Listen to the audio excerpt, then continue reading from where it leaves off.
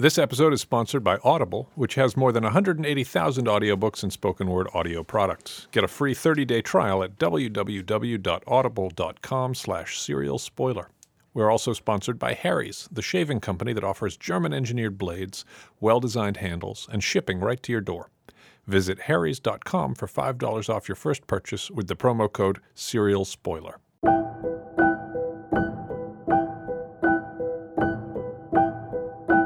Hello and welcome to Slate's Serial Spoiler Special. I'm Slate's senior editor, Gabriel Roth. Katie Waldman was supposed to be with us today, but she's experiencing Christmas Eve travel nightmares, and so she was unable to make it for this week's podcast. Fortunately, I have two guests ably filling in. Jacob Brogan, who writes for Slate about technology and culture. Hi, Jacob. Hi, Gabe. And June Thomas, the editor of Slate's LGBTQ blog Outward. Thanks for being with us, June. Hey, Gabe, what's up? What's up, indeed. So every week, this is the podcast where we discuss season 2 of the uber-popular podcast Serial, going deeper into the show's themes, exploring its characters and situations, and looking at the ways in which the podcast reverberates in the world. Jacob, let's start with the bigger picture. What are you thinking of this second season of Serial so far? What this season has really drawn out for me is to some extent that Serial as a whole might be called uncertainty. We're spending so much time questioning the veracity of everyone's stories. And we got a lot in this episode about these fragments of intelligence that might tell us something, might tell us nothing, might lead somewhere dangerous, might lead to something true. And it seems like that's really been the kind of master trope of both seasons of Serial, is that it's these little details and our interrogation of them that maybe matter most. And June, how is season 2 matching up for you? I'm not quite as engaged with it as I was with season 1. I think that anticlimactic response was inevitable after the giant that it was last year. But I guess I'm not really quite sure even what Serial is trying to do. I'm not sure what it's trying to evoke in me. It seemed that the first season was all about unraveling a true crime, maybe even, as unlikely as it seemed, finding a true killer, or perhaps even showing that Adnan's imprisonment was unjust. This time around, I still don't quite have a handle on what it's hoping to reveal. So far, at least, what I've mostly gleaned is the unknowability of the truth and the unreliability of just about every narrator. Yeah. It seems like the inevitability of disappointment was actually a theme in this episode to some extent, where we get these two escapes, but we're told from the very beginning, and we know from the very beginning, that they're going to be failed escapes, that they're going to that he's going to be recaptured, and that things are going to go very badly for him afterward, as in fact they do. In most serial narratives, an escape would be a thrilling moment, but here there's something fatalistic about the very act of seeing Bergdahl trying to escape, because we know how it's going to end before it even begins.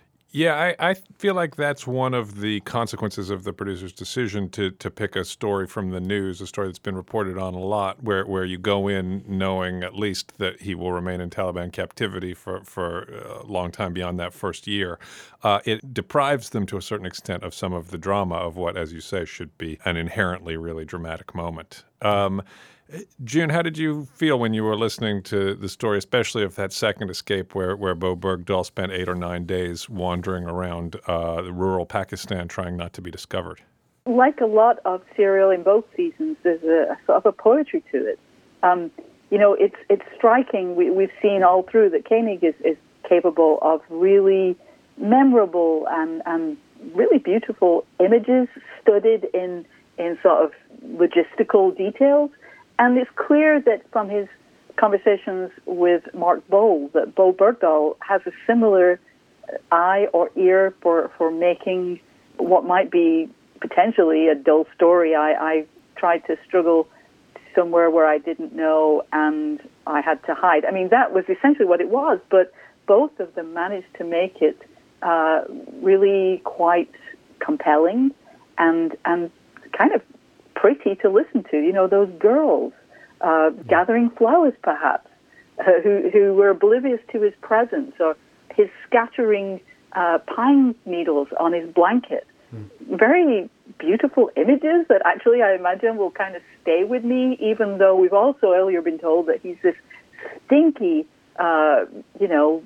suffering creature. So it's an odd beauty, and this was a very scatological episode too. Yes, the scatological themes, which came up last week in the episode of the Ship Pants, this week were really in full effect, and in those moments at the end when the most telling detail of all was the fact that Bergdahl's shit was pale green or something like that, because he'd been living on grass and there wasn't even enough grass out there.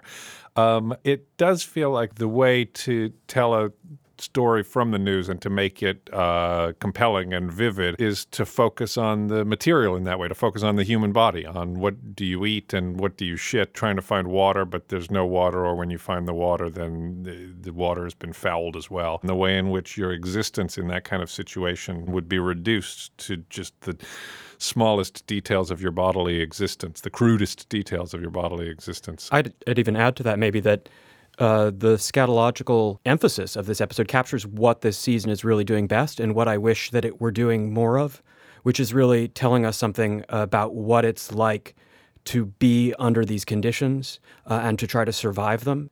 Making it about this mystery is actually less interesting to me than hearing what it's like to try to endure these conditions. Yeah, to go back to the Zoom framework that Sarah Koenig sort of prompted us to use in the first episode, where in theory we're going to be pulling back and looking at a wider and wider picture every time.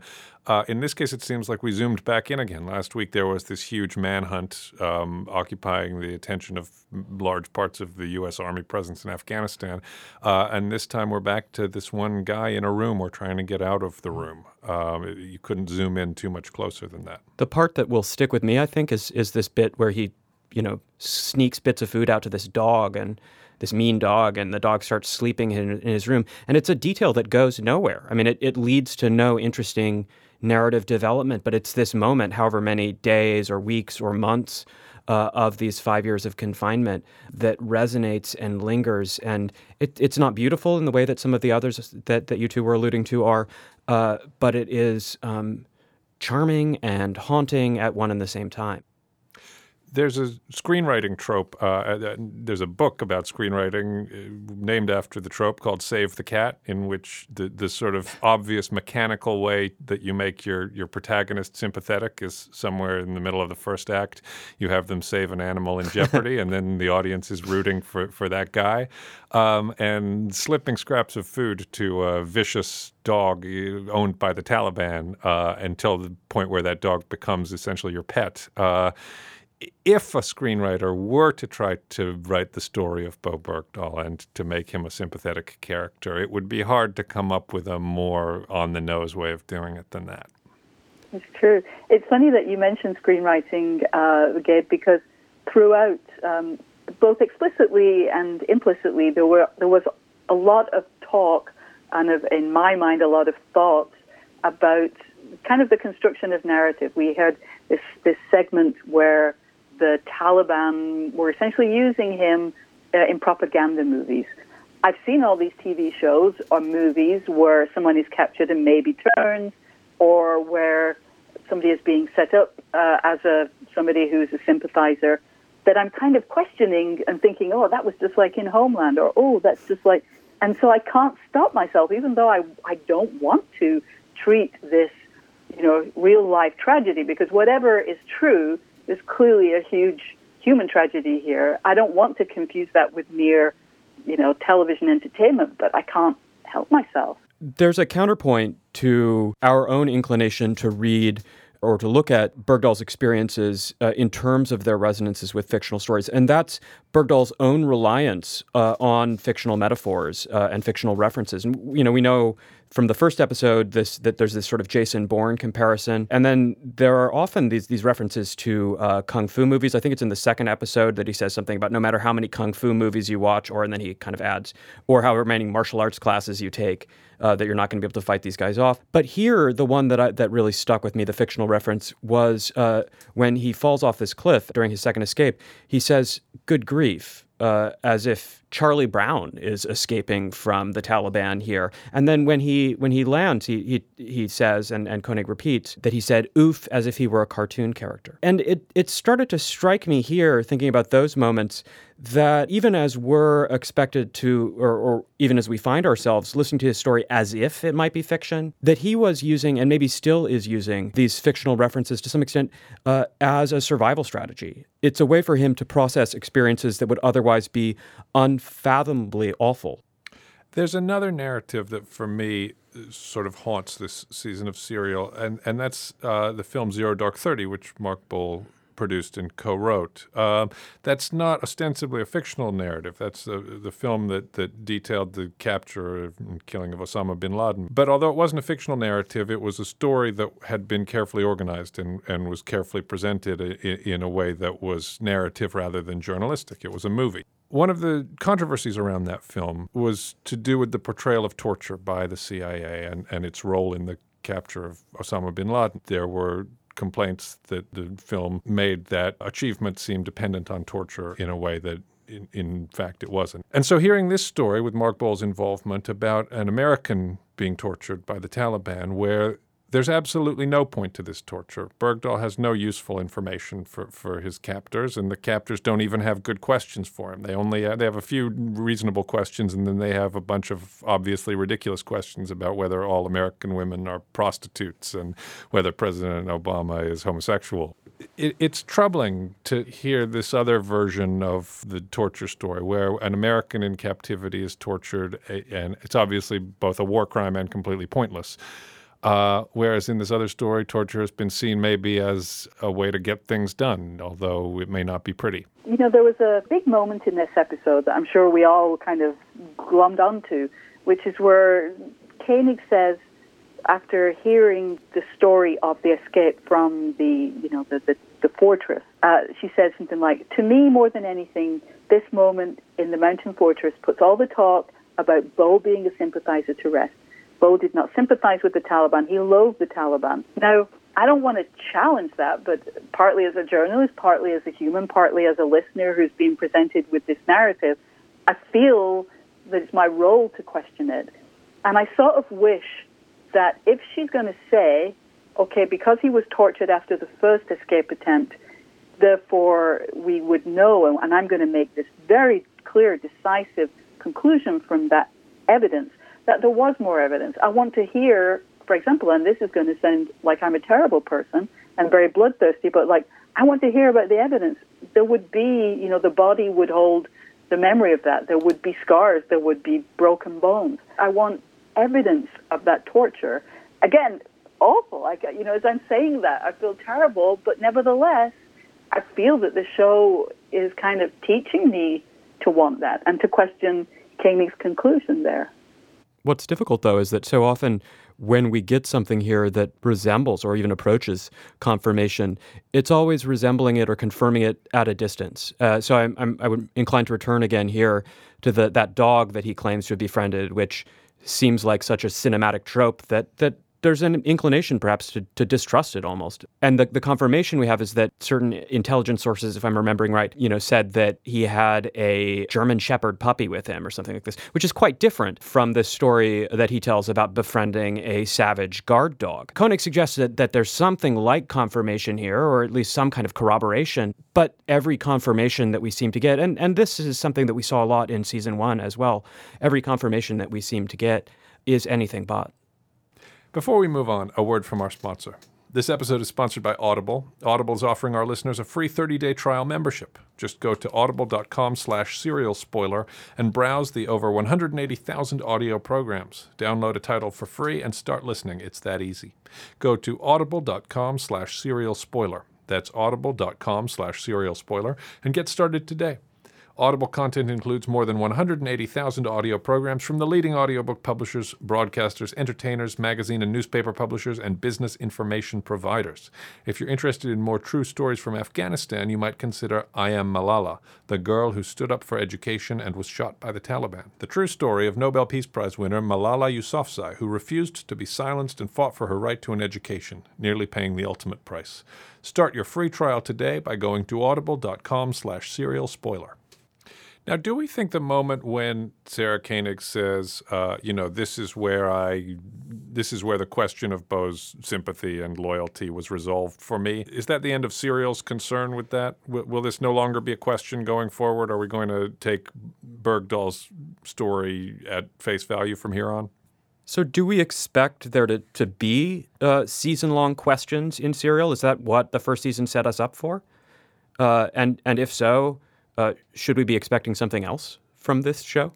Yeah, are we getting confused by Homeland in a way? The first season of Homeland turned on an American prisoner of war who had returned, and the question as to where his loyalty was when he had come back. Maybe that's also an overarching question for season 2 of Serial, but at this point it seems as though it isn't.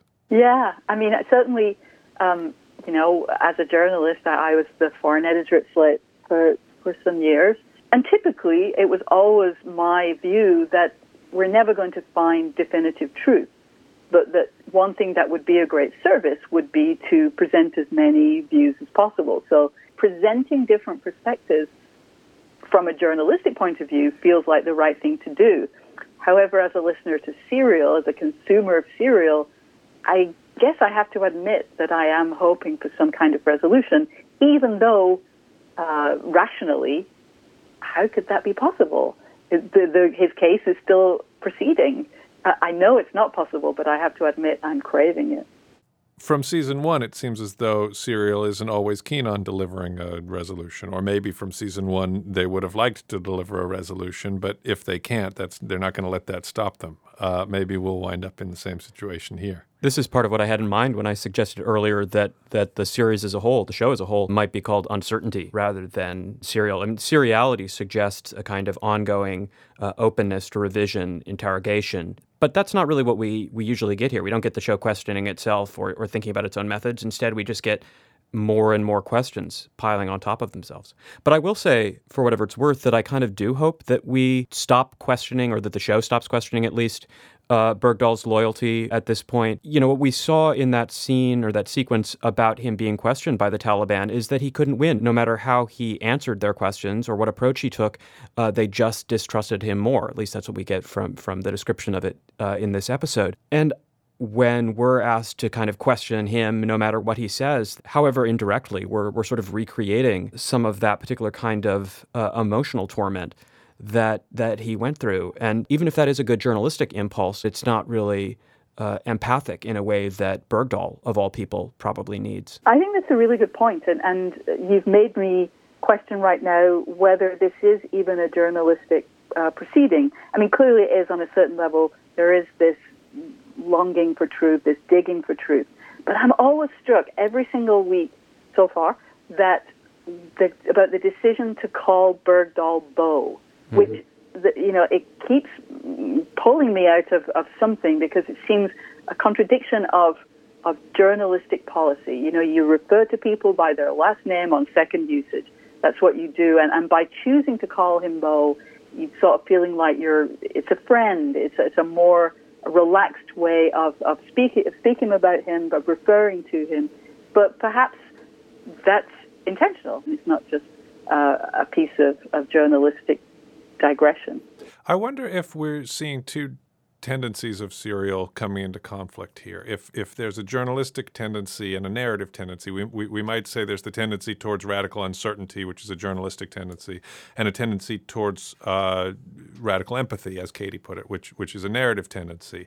For instance, I think in this episode, part of what the point of this episode is just to present us with a portrait of a man in very extreme and desperate circumstances. And that's a story that should be compelling and that should engage our sympathy and that we should be sort of hooked on in a storytelling way. And yet there's also this investigative, this journalistic impulse within the show and framework to how the story is told, and that makes us suspicious when they call the guy by his first name, and that makes us wonder if we can really take his testimony at face value. And in the first season, those two things seemed to be aligned. We were going to try to use journalistic techniques to uncover this story, to scrape away all of the uncertainty and hopefully arrive at the actual story. And in the end, we weren't able to do that, but that was the promise.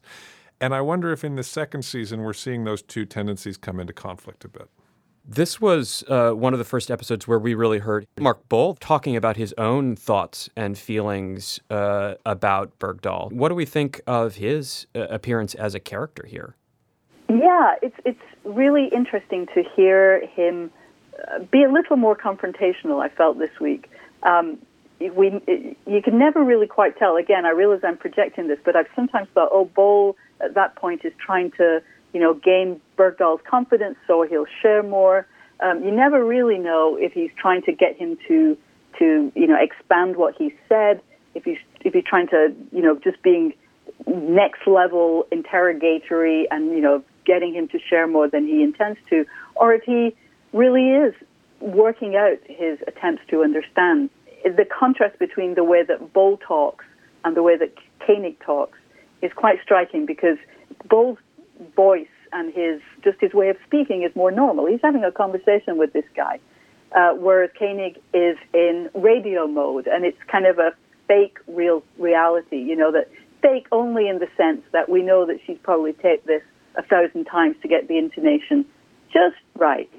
And so that it's a little bit fake, but it's a fake that we appreciate, that we almost require, that we enjoy. There is a tension between those two styles of self-presentation. I do think it's interesting that Boal is allowing these tapes to be aired, and to be aired in this very high-profile way, when what he's doing is this kind of roundabout background journalistic interviewing. He was a journalist before he was involved in making films.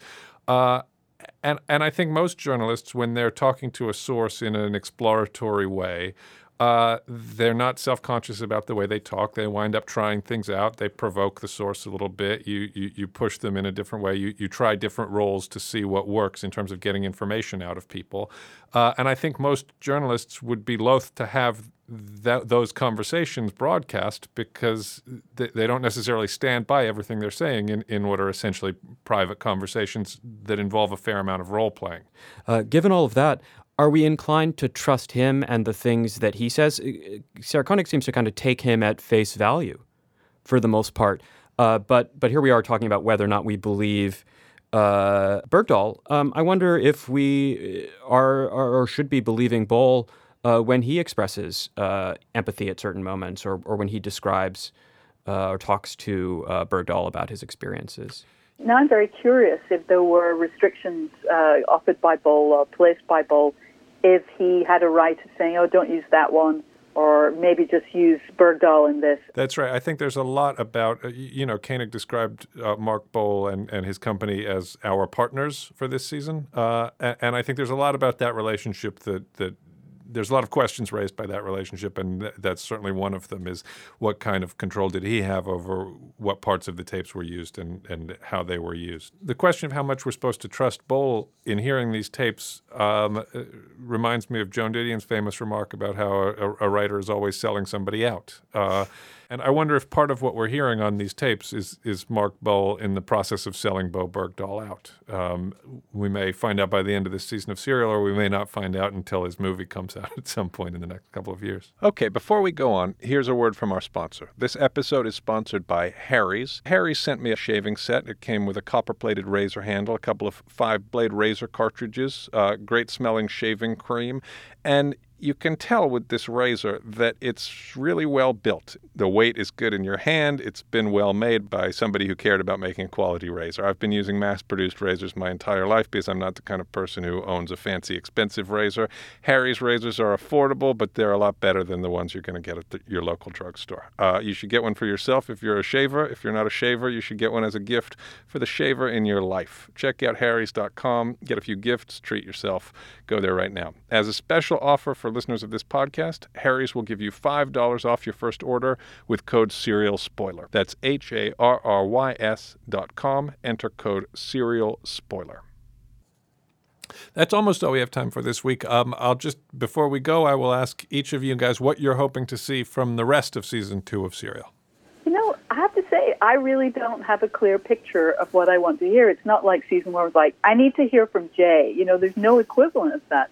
I am hoping to hear a lot of different perspectives, but I don't know that I'm really going to trust those perspectives, so maybe I'm being a giant hypocrite, or some other flaw that is being revealed in my desires for the show, but there's no clear absent voice that I want to hear from right now.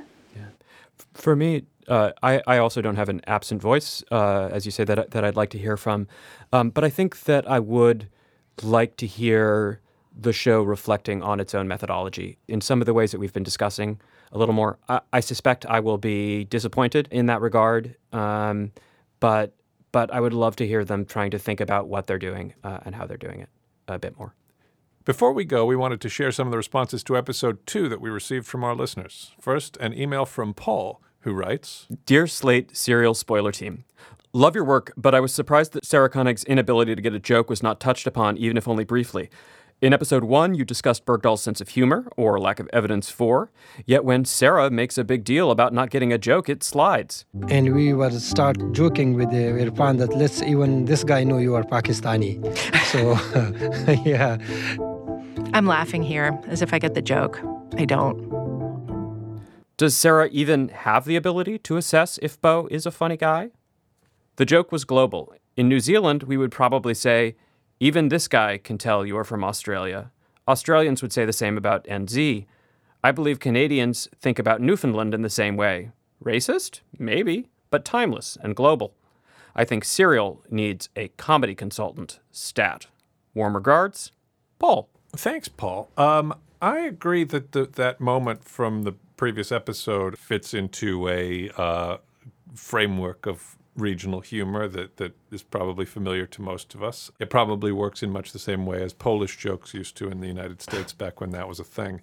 On the other hand, the delivery of that particular joke did seem a little bit hard to grasp for me. I will admit that I didn't find myself chuckling out loud at the joke about even he can tell that you're Pakistani. To me, one reason I actually liked that moment with the joke that she misses is her honesty about it, about not getting it. And it was one of those few moments where I really did have the show doing what I'm always looking for it to do, which is reflecting on the way that it works. At the same time, in this third episode, I did learn something interesting about humor, which is that even members of the Taliban find beards without mustaches funny.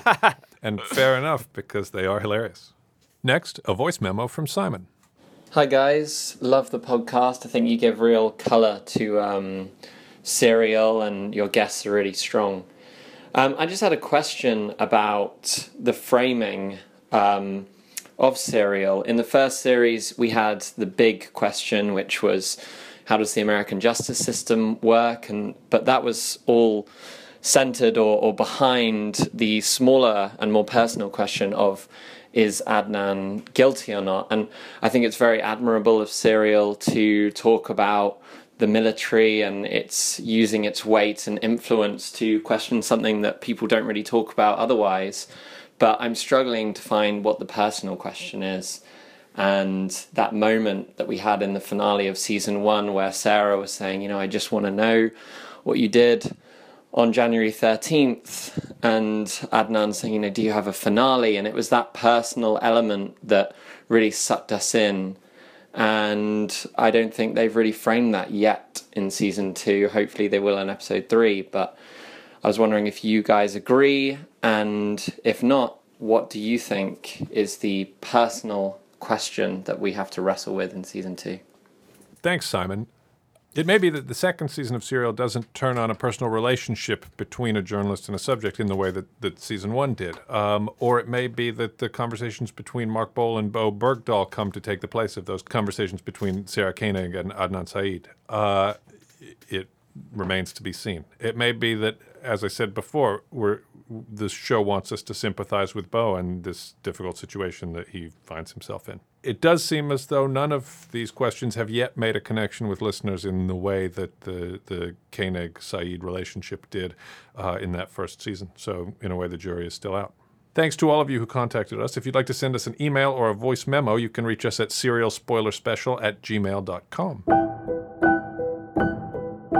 That's it for this episode. We'll be back in January following the release of Serial's 4th episode of Season 2. And in the meantime, we'd love to hear your thoughts and questions about the show. Email us at serialspoilerspecial@gmail.com or record a voice memo on your phone and send it to that address. The Slate Serial Spoiler Special is produced by Sam Dingman. Special thanks to Dan Bloom for helping out with this week's show. We're a production of Slate's Panoply Network. Laura Mayer is our managing producer, and Andy Bowers is our chief content officer. Find us on iTunes and find more great Panoply shows at itunes.com/panoply.